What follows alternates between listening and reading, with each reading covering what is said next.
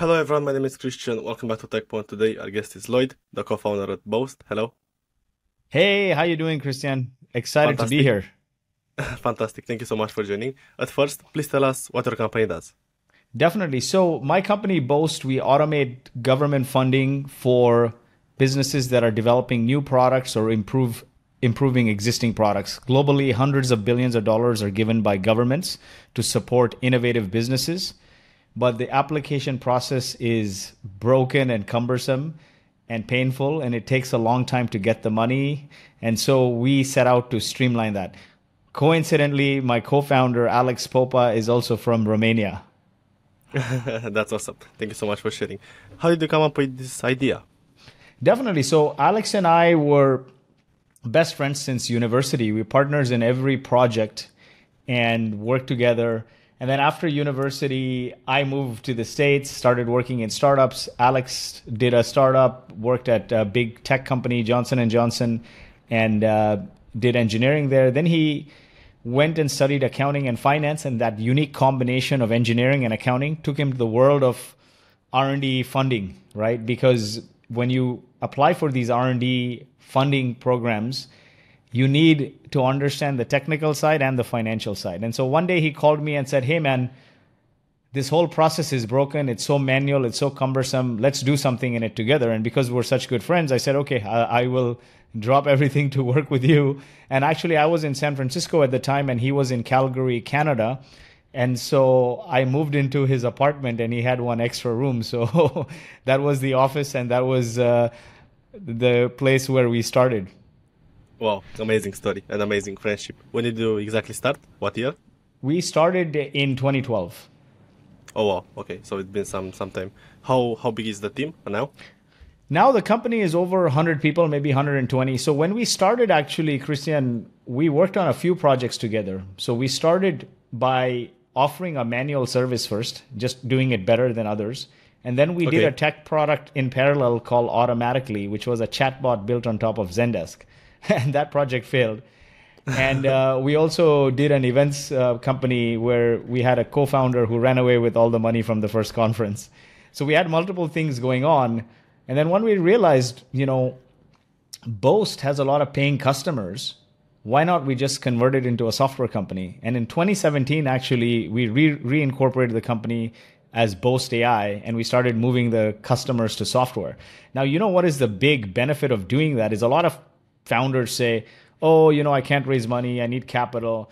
I think the best way to bootstrap a company without investors, outside funding, to 1 million in ARR.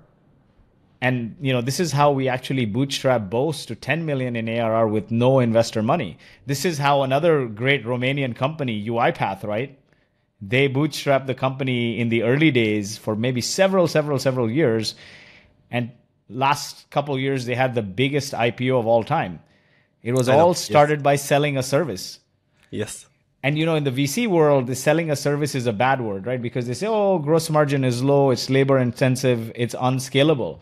But the truth is, when you're starting out and you have an idea, you should do things that don't scale. If you try to scale in the beginning, then you will likely fail or waste a lot of money. So we started by selling a service because customers don't want software. And you know this, Christian, right? Customers actually want outcomes. They don't want to buy the next Exactly. software and the next software. Customers want outcomes. They don't want software. There's this great graphic actually of Mario eating a mushroom and becoming Super Mario. And they say the mushroom is not your product. Your product is Super Mario. So customers want outcomes. And what happens also when you sell a service, you actually get really good at selling, meaning not the scammy, spammy way, but you actually actively listening to customers, asking targeted questions, gathering valuable insights so you can tailor solutions specifically to them. And in the process, you develop long standing, strong relationships with them, and you become seen as a trusted advisor because you're not just pushing a product on them. Other thing also what happens is you get very good at customer success, right? Because there is no buttons or widgets or installation or any of that onboarding to hide. Customers want an outcome. They're paying you Yes. for the outcome. If there is no outcome, there is no customer.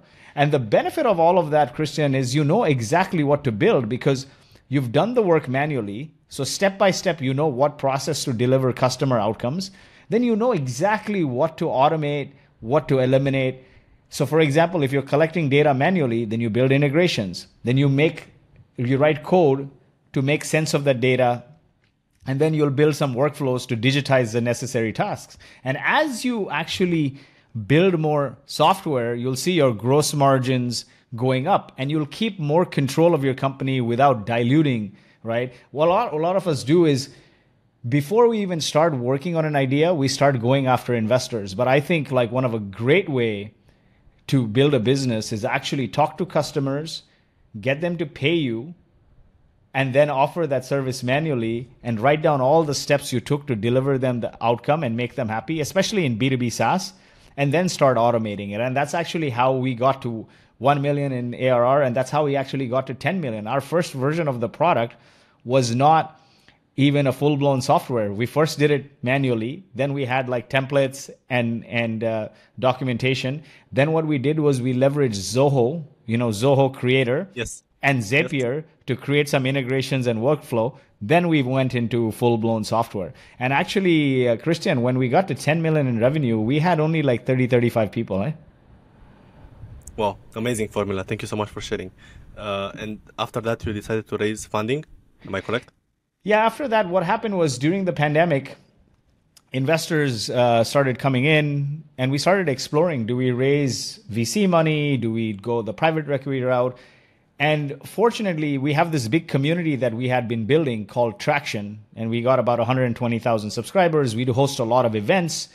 And through those events, we met this growth equity firm, Radiant Capital, out of New York, and they said, hey, who runs this event? We want to talk to you. And when I talked to them, they said, can you become a venture partner, can you join our venture partner network, and we'll give you carry on all the deals you pass us? And I said, hey, I have a business to run. This community thing we're just doing, on the side.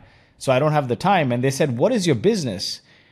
And when I explained the business, they said, wow, you're selling $100 bills for $20. Can we invest? And we said, we're not interested in investments, because we had seen a lot of our friends, and me particularly, I had only worked for venture-backed startups. And so they all failed, right? So that just tells you 9 out of 10 venture-backed companies actually fail. From the time I graduated university, I have only worked for venture-backed startups. And Alex was like always against raising money, because when you raise venture capital, you bring a new partner to the table, and then every business relationship is a marriage, right? So he's like, why do you want to add a third person to your marriage? And so he was very adamant about maintaining that control, which works out. A lot of us, what we do is we give up so much control in our business that we don't have any say anymore by the time it gets to the second, third round of funding. Yeah. So Radiant Capital ended up being a growth equity firm and say, hey, no, we're not traditional VCs. What they said was, we invest in founders who are bootstrapped, who have a clean cap table, and who are growing capital efficiently. And when they understood that, we had no marketing team and we were operating with 30, 35 people, it was very attractive. And so they said, we'll invest.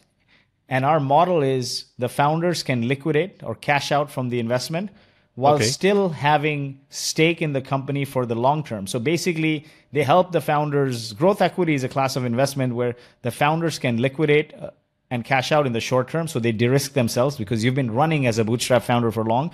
And then you have enough equity in the company for the long term. So we sold about 52% or so of the company, and came into financial freedom in many ways. And then me and Alex still own about 38-40% of the company. So that route I wanted to share, because a lot of founders don't think about it. And I tell them, hey, if you only bootstrap for a little longer and you have good net revenue retention, 100% plus, and you have good gross margin and your growth rate is decent, you can bootstrap and become wealthy. You don't have to do the VC route only. There's more options, basically. I think as a founder, it's very important for you to understand all the options available to you. And what happens in the startup world is we just gravitate towards what the media is saying, what TechCrunch is saying, and so on, right? Covering the funding announcement. I think it's very important for every founder to ask themselves these questions. What is my personal definition of success? Not money. Yes. But when you get the money, what will you do? What is the lifestyle you will live? What is my personal definition of success? How much money do I need in my bank account to live that personal definition of success forever? Is there a version of the company I do not want to work for? How long do I want to run the company for? And based on that, then you decide, okay, which route of funding? Do I bootstrap longer? Do I sell to a strategic? Do I take venture financing? Do I go private equity? I think those are really important. Great companies are built on great alignment. I really like your thinking. Wow, you shared the immense value. Thank you so much. I wanted to ask you, how did you build the community? When did you start? Definitely. So this is a very interesting story. So when we started the company, right? Imagine I'm in Calgary now in Alex's apartment, not in San Francisco, home base. And what do you do when you want to start a company? You can either build or you can choose to call customers and sell first. We're of the philosophy that you must sell first and then build it. Especially when you're a bootstrap founder, if you spend all this time building it and nobody wants it, you're doomed. So we said, okay, let's get some customers and then we'll deliver, right, the outcome. And so the first step was calling people and talking to them, right? So I'll dive into some frameworks actually, because when we were doing the work, Christian, it felt like we're throwing spaghetti on the wall and seeing what's going to stick, right? It always does. Now, when you look back, you think, oh, this was a framework. The other thing was a framework. They're all frameworks. But when you're actually doing the work, Christian, it really feels like, oh, God, I hope something works. And you're just throwing it and throwing it and throwing it and hope something sticks. So when I look back, right, I'll talk through the process we used to get the first customers, and then I'll dive into the framework. So what we did first was we started cold calling, okay? And we cold called and cold emailed manufacturing and agriculture and construction companies and oil and gas companies. Oil and gas was very big at the time. And these are all sizable companies, and nobody would talk to us. It sounds a bit scammy, right? Two guys saying, hey, give us your product development and R&D data and we'll get you some money. And even if it's not scammy, even if they heard about it, then they're like, oh, why don't I work with a big company like my Big Four accounting firm? So they wouldn't talk to us. So the next step, what we started to do is we started to go to events, oil and gas events, manufacturing events, construction events. And it was very hard to resonate with them, right? We didn't feel like it's our tribe. And, you know, we looked like some guys, some young guys who just put on a suit on top of our hoodie and went there. And they're like more serious people.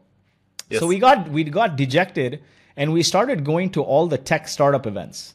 And we found like, oh my God, this is our tribe. We can have conversations. We built friendships there. We participated in hackathons. And we started then hanging out with those people. It genuinely became our tribe. And the vibe was very good. The camaraderie was good. And so now looking back, framework one, you don't have an ideal customer. You want to figure out which ideal customer you want to target.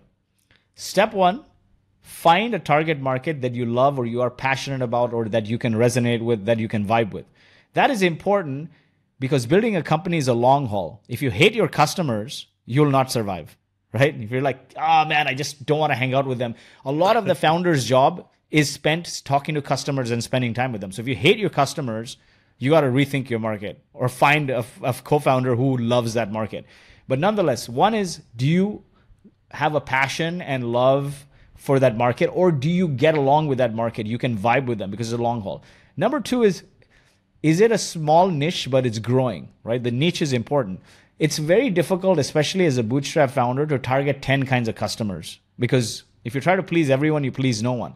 So start with a small niche and make sure it's expanding. So at the time when we started, a lot of our competitors would make fun of us saying, oh, you're going after startups, right? This is 2012.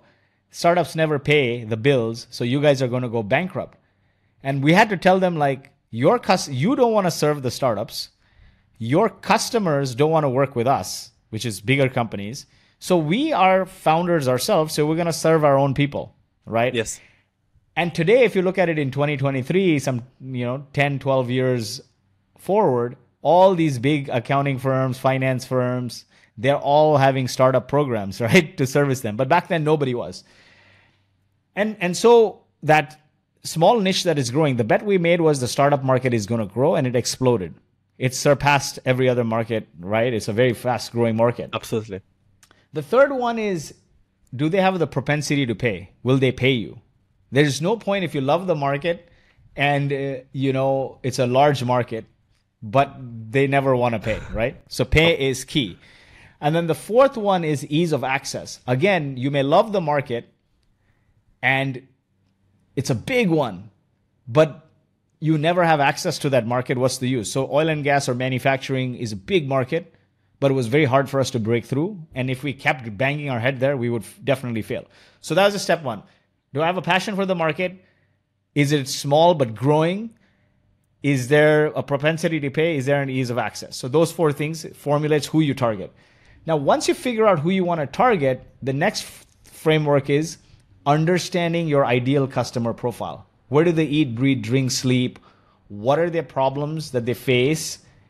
What is keeping them up at night? But also, what are their aspirations? Because problem is a today. It will get over tomorrow. But what are their long-term aspirations and what stands in their way? So the way we understood that was spending lots and lots and lots of time with them because it was natural, right? I said, when we started going to the startup events, we started vibing, we participated in hackathons, we hosted events together. It was a lot of fun. So we could understand a lot about them. Like basically you should walk away with at least 100 plus conversations and understand what are the pains, what are the aspirations, what are the goals, what stands in their way. Basically, you should be able to walk away with like 100 burning questions that you could someday write an encyclopedia on this ICP, right? Now, as we were trying to understand this market, we figured two things was happening in the startup market. One was a lot of the events we go to, or we went to rather, they weren't providing tactical advice to founders. Like, how do I get my first customers? How do I get my first angel investor? How do I launch my first product? How do I make it successful? All the events at the time were being organized by event organizers. They weren't founders themselves. So it was very high level. You bring a CEO of a company that is like so big or so far from where I'm at that I cannot relate. If I decided to start a company, I don't need inspiration. I need tactics, right? And so all the events were about inspiration, not tactics. Yes. And so we said, hey, what if we do our own events? We come from the startup world. We know a lot of founders. We can bring founders who are maybe 5-10 million in revenue, not 50-100 million in revenue, that will relate with a founder that's at 0-1. And they can share tactical advice, like very, very tactical advice. And so that was a bet we started. And we hosted our first event, and now our email outreach went from buy my stuff to saying, hey, Christian, you're a founder of a company and you're trying to get it off the ground, and you face obviously these challenges. We brought an influencer, Alex, who's the founder of a company that just crossed 5 million ARR, and he's going to talk about how he got his first 1 million ARR, very tactically, step by step. I have 10 spots and free pizza at our co-working space you want to join. All 10 came. All 10 came. Wow. Now, we didn't stop there. We kept doing those events. I think at one point we did like between online and offline, we did 100 events, but we kept doing those events. Because what happens here, all success is nothing but compound interest on consistency. If you don't keep doing it and you stop, like if we stop at 10 people and said, 10 people, then it wouldn't blow up, right? So we kept doing these events, Christian. We kept doing it and doing it and doing it. And one day, 200 people showed up to our co-working space. And the co-working space guy said, hey, this is not a pizza meetup anymore, right? You're doing full-blown event. You're bringing a projector from outside. This is a big thing. You hijacked all the aisles. So you can't do these events anymore. And that evolved into a conference. Now, the second thing was we noticed the media and local service providers weren't really supporting startups that much at the time. So I went to the national newspaper and said, can you give me a column for this region to cover startups? And they said, no, it's not like something, we're interested in covering. This is 2012. So what I did was I went to some friends who ran blogs, right? Friends of friends. And I blogged on their local blogs and I blogged on their site and covered startups. And then I drove traffic to it, because I covered 2-3 startups and they all shared it. And it got like hundreds of retweets. So I went back to the editor of the newspaper and I said, hey, look at this blog. It's so trafficked. I'll bring the same traffic to your blog. And they were like, okay, wow, I'll give you a column. but it's only going to be an online blog. So when I got that online blog, rather than writing about, startup goals and aspirations and startup advice, I said, what would give me the most social proof, the most drive? So we wrote a column called Startup of the Week. Oh, okay. And when you write Startup of the Week, it creates this thing like, it's like a award kind of thing, right? So now I had covered the first founder of the first startup, and I shared it with him. And he got so excited that he shared it with all his friends, all the startup community. They started sharing it because the newspaper was never covering a column like that before. They were never covering startups. And it blew up. And it blew up that first blog I wrote, that the newspaper editor called me, I think in 1 or 2 days, and he said, if you commit to writing it every week, I will put it in print. In 2012 and today, blogs are many. But when you have a print column, you become legitimate, right? And you see, yes, all success ultimately follows this pattern, right? Visibility, credibility, and then profitability. You're visible, you become credible, and then you make money. And the key to doing that is consistency. So I wrote that Startup of the Week column for free for 2.5, 3 years. I never got paid for it. But it did 2 things. It did 3 things, actually. One, if I wrote the blog on our website, we would never get traffic of the SEO, right? Yes. How long does it take to get SEO? That was a time, Christian, where LinkedIn wasn't popular for content distribution. Instagram wasn't popular for B2B. Podcasts weren't popular for B2B.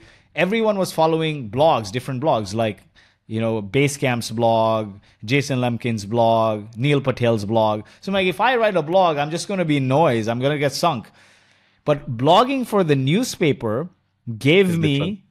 Yep. It gave me one, instant credibility, number one. And especially when it went in print, it exploded the credibility. Number 2, it gave me a backlink. So all SEO back then, and even now to a big extent, is driven by the authority of the person linking back to you, the website linking back to you. And the local newspaper is the highest authority domain ranking site, right? So that drove us a lot of web traffic, like SEO juice. And then the third thing what that did was, when somebody sees their name in a print, it becomes legitimate. So founders started waking up at 6, 7 in the morning every Monday and going to the newspaper stand and buying those, giving it to family members, taking photographs, sharing it. And then everyone would apply to us, right? So everyone would apply, feature me, feature me, feature me. So our email list started growing. And I know today, like podcasts, YouTube, LinkedIn is all huge. They're great ways to build an audience, Christian, but you cannot own that audience, right? Do you get emails? Do you build your email list off of your podcast? No. How can you subscribe? Spotify or Apple doesn't give you email. LinkedIn, if people are following your content, unless you scrape that manually, LinkedIn's not going to give you that. Instagram's not going to give you that. And right. if you don't have the contact information of your audience, you will never be able to own it or turn it into a community. So what happens then as soon as LinkedIn changes the algorithm or Instagram changes the algorithm, then your audience stops seeing the content as much and they start seeing other people's content. And this is what happened at Facebook, right? A lot of influencers, they build big communities there. And then they realize that Facebook algorithm changes and their followers are seeing their content less and less. And this is what platforms need to do because they need to monetize. First, they show your content exclusively to your audience. Then they start showing your content to other people's audiences who would pay for it. And so the benefit of that was these platforms weren't prevalent for business. So we started this newspaper column, which would drive us signups. I want to be covered. I want to be covered. It drove us social proof and backlinks. And it drove us also instant credibility by having a print column, right? And that boomerang was, we would invite those people to these meetups, right? So it's a good flow. People would apply to the column, we'd invite them to the meetup, and that built our initial community, and we did a first conference. Now, what happened when we did the first conference was a third partner we had ran away with the money. And so we had to, and he locked us out of our email accounts and social media accounts, so we had to sue him. And then through that process after, we met a great friend of ours, Ray Walia, who's a co-founder in the Traction community with us. And he was running a nonprofit and he had great credibility. So we said, let's host one small event together. And we did this small event together now in Vancouver. And I think like 600-700 people showed up. It was at the Vancouver Science Center. And he did such a fantastic job on the logistics and the experience because his family came from doing Bollywood events. And he was greatly loved in the Vancouver community. He was one of the biggest community builders there. And over time now, Ray and I have become best friends.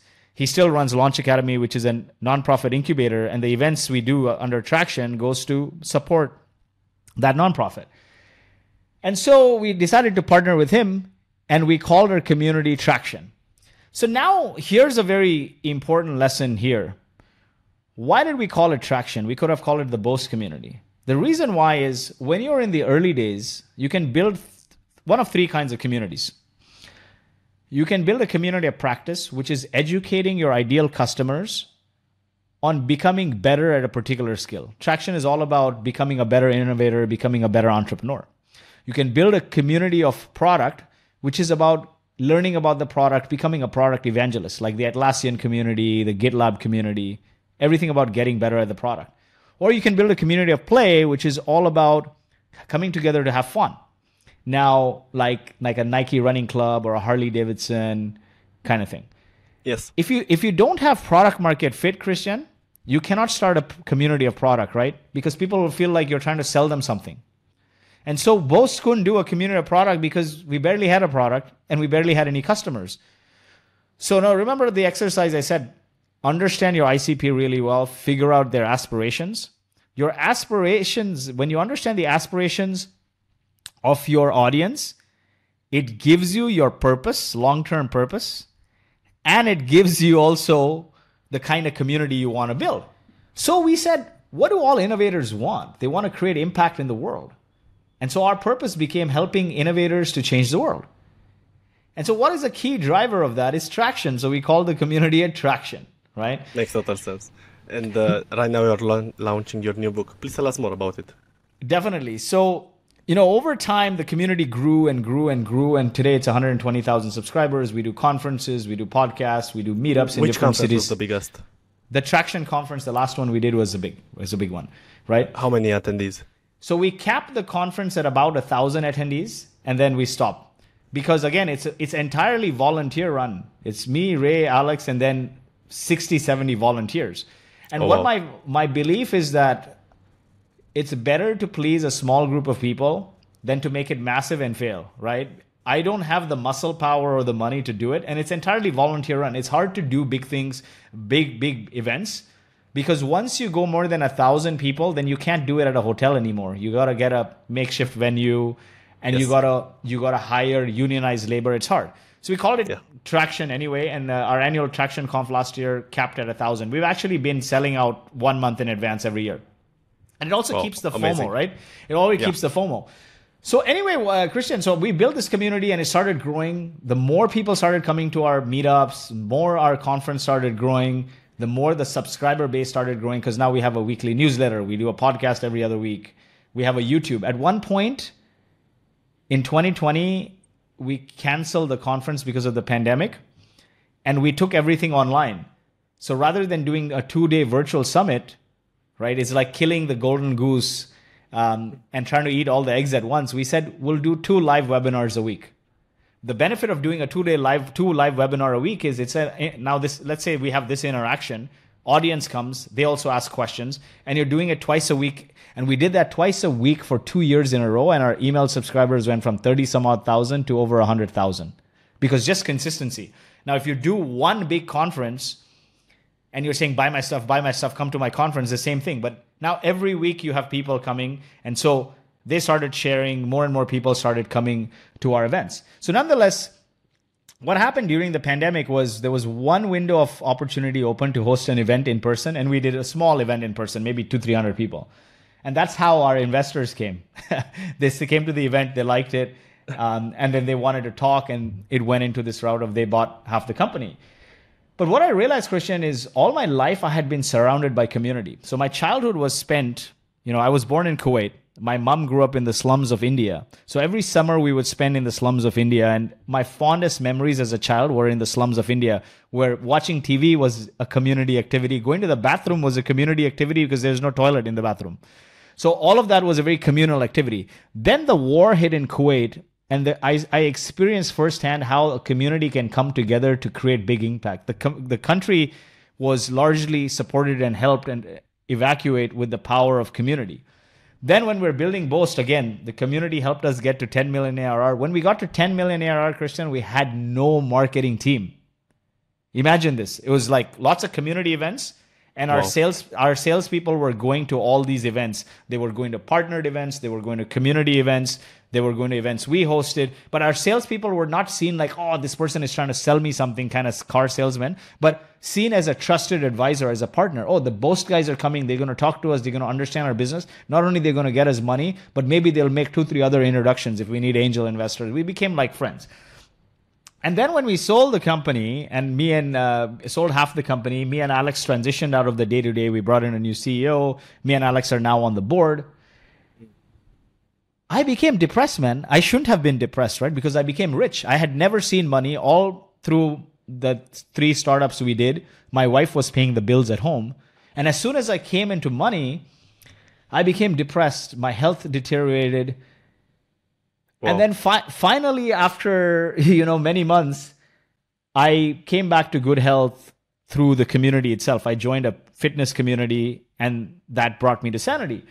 And I came into a lot of free time, and I said, as I look back, every time in my life when I had no money, I was always happy, and I had the community because I had the community. The one time where I had everything in the world, and I got depressed when I didn't have a community. And so I started looking at why this was happening, reflecting, and started thinking that, my DNA is community. And that's why that happened. Then I started reading stats that, social connections is the number one driver, or one of the top drivers to happiness, right? Yes. America has some of the loneliest people because they don't have outwardly social connections. Or looking at the blue zones, where 5 places in the world where people live functionally till they're 100. Functional is key, right? And 4 out of the 9 traits of those people are community oriented, being a part of a social group, religious group, working out together, socializing, etc. So community was a big one. Then I started looking at all the biggest brands, not the startup brands who came up in the last 20 years or 10 years and became unicorns, but all the generational companies that existed and sustained and became enduring. And they also had community in common. So the way to put it is, after I talked to like about 1,000 people and looked into all the most enduring, iconic brands, I realized every small idea that eventually became a worldwide global phenomena, from Christianity to CrossFit, had 4 things in common. Wait. And so those 4 things were: people listen to you, you have an audience, you bring that audience together to interact with one another, it becomes a community. But when the community comes together to create impact towards a greater cause, a greater purpose that's far greater than your product or your profit, it becomes a movement. And when the movement has undying faith in that purpose through sustained rituals, over time it becomes a cult or a religion. And that's the case with Harley Davidson, and that's the case with brands like HubSpot or Apple or Nike. See, we're in the age of AI, and everyone's talking about AI. But ultimately, how did OpenAI build this company? With the power of community, right? Open source. And we were members of OpenAI in 2019. Boast was giving our data there, some of our data there, right? And contributing to that community. If the community didn't exist, OpenAI wouldn't exist. Yesterday's innovation always becomes tomorrow's commodity. If you build a community, you won't become a commodity. And that was the thesis, and that's why I wrote this book, because it was, one, personally connected to me as somebody who's only been where he is today because of the power of community. And the only time I had everything and got depressed was when the community wasn't there. And then finding those common themes. So I wanted to write a book more along how do you leverage the power of people to create sustainable long-term businesses and create a moat because again, the same thing, yesterday's innovation always becomes tomorrow's commodity. So don't start chasing the next marketing tactic. To close out, I'll give you an example. We talk about AI and we talk about fintech and all of this stuff. But if you look back, one of the most iconic brands of all time is Harley Davidson, the bike, right? Yes. In the 1980s, when electronics was being commoditized, the Japanese bike manufacturers came in and Harley Davidson faced bankruptcy. Now the management came out and said, we're going to rebuild the company on the ethos of community. They they encouraged employees and leaders to go out and create Harley rider clubs. Employees became riders became employees, and they started this weekend clubs, weekend warriors, ride together. It became a ritual. Over time, those people created a movement to save Harley from bankruptcy, but then they created several other movements to donate to breast cancer, to save people from autism. And today, somebody is a Harley Davidson fan just by what they're wearing. The company is worth over $7 billion, but more importantly, it's a generational brand. How many people can say that their brand has carried on for 50, 60 years like that, right? Not many. And so the key is people. Technology will come and go. In the beginning, we said internet company, right? .com. Then we said social company. Then we said mobile company. Now we're saying AI company. Yesterday's innovation always becomes tomorrow's commodity. We'll no longer say AI company either. Every company will need, AI will be commoditized. People will never, ever be commoditized, right? Especially to build an enduring brand. And so the other element was I wanted to tell that story because as somebody who helped build Boast AI, we also leveraged the power of community, and so did OpenAI. Perfect. And so the book is called From Grassroots to Greatness, 13 Rules to Build Iconic Brands with Community-Led Growth. You can go to Amazon.com and type it, or go to FromGrassrootsToGreatness.com. And I'll also have bonus content in terms of a Notion doc that will have templates for each chapter that will walk you step by step on creating and scaling your own audiences and communities. Thank you so much. It's amazing. One of my next questions was, why do you love community building so much? But you already answered. I have maybe one last question. I wanted to ask you, what's your secret to your passion, to your charisma? And how did you develop this mindset? I really like it, of helping others, of community. What can you tell us about it? I think a lot of it is just being a part of it from my childhood, right? Like when we used to go to India and stay in the slums with our grandparents, they had 9 people in the house, plus the 2 parents. And my mom had 9 siblings, so 10 kids and 2 adults. And every time I'd go there, there's no bathroom in the house, right? Every several houses has a TV. I think my grandparents' house has a TV because my mom was working in Kuwait, so she could afford to send one. Mm-hmm. But every time they would have some strangers in the house watching TV together or sharing food. And I'd ask them, why do you have this? You barely have enough for your kids, barely enough room for your kids. And I would hear this all the time. The only way to create abundance in life is to help people without expecting anything in return. And I tell you, amazing, man, everyone works hard, but everything I've gotten in life is through this community, right? Bootstrapping the company, getting rescued from the war, meeting our investors who made us rich. So, that community, that bringing people together drives me energy. I don't know what it is. I can't describe it, but the energy I get from being around people and seeing communities thrive is second to none. And the only time that energy of mine tanked to zero and I got depressed as I left the day-to-day of the company, and I felt like my community was going. And that's why I wanted to write this book as an homage. But in terms of people listening, I'll tell you something. I was an engineer, and I was an awkward engineer. I wasn't always somebody who could speak in front of people. I couldn't speak at all. I was very shy. And so when I graduated engineering, I asked somebody, if I want to be an entrepreneur someday, what's the best skill I could learn? And they said communication. Communication is everything, from convincing your wife to evangelizing your employees to talking to investors. Everything you do is communication. Right. So I asked, what's the best way to learn to communicate? If you want to learn a skill and you're not good at it, put yourself in an environment that forces you to do that skill day in, day out. A lot of people, it's hard. Like internal motivation is hard, right? Oh, I want to write on LinkedIn every day. See, I've been trying to get good on LinkedIn.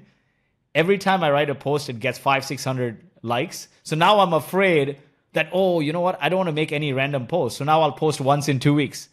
If I could only post every day, right? Like, see these events we did that so consistently. That's why it blew up. With the webinars we did so consistently, it blew up.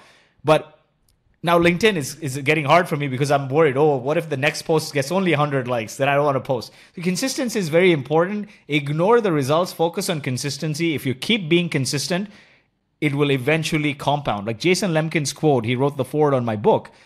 And his key quote is, consistency is the secret ingredient that turns small actions into big outcomes. Like he started blogging on Quora, and then he created his own blog. He just never stopped, right? Or the most richest person in B2B SaaS is Larry Ellison. He never sold a share. He just kept going. He kept going.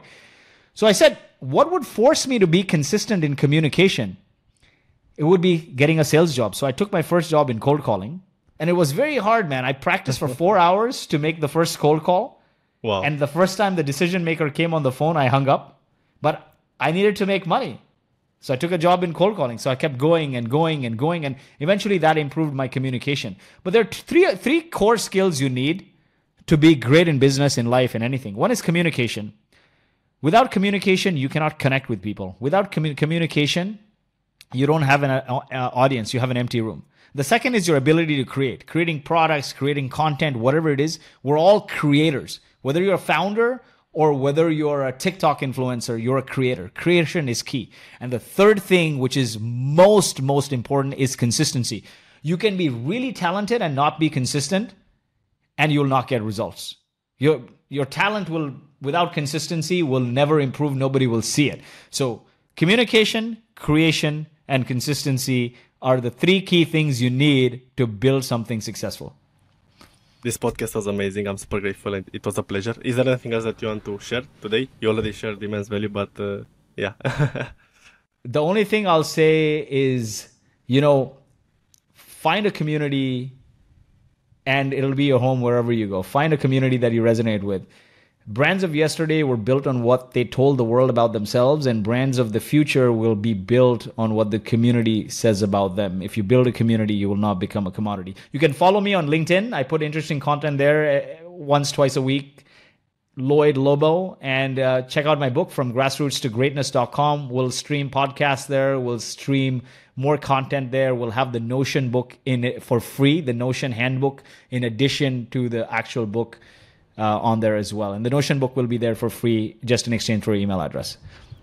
Thank you so much, Lloyd. You did fantastic. I'm super grateful, and I super appreciate you. Thank you so much for joining. Hey, thank you so much, Christian.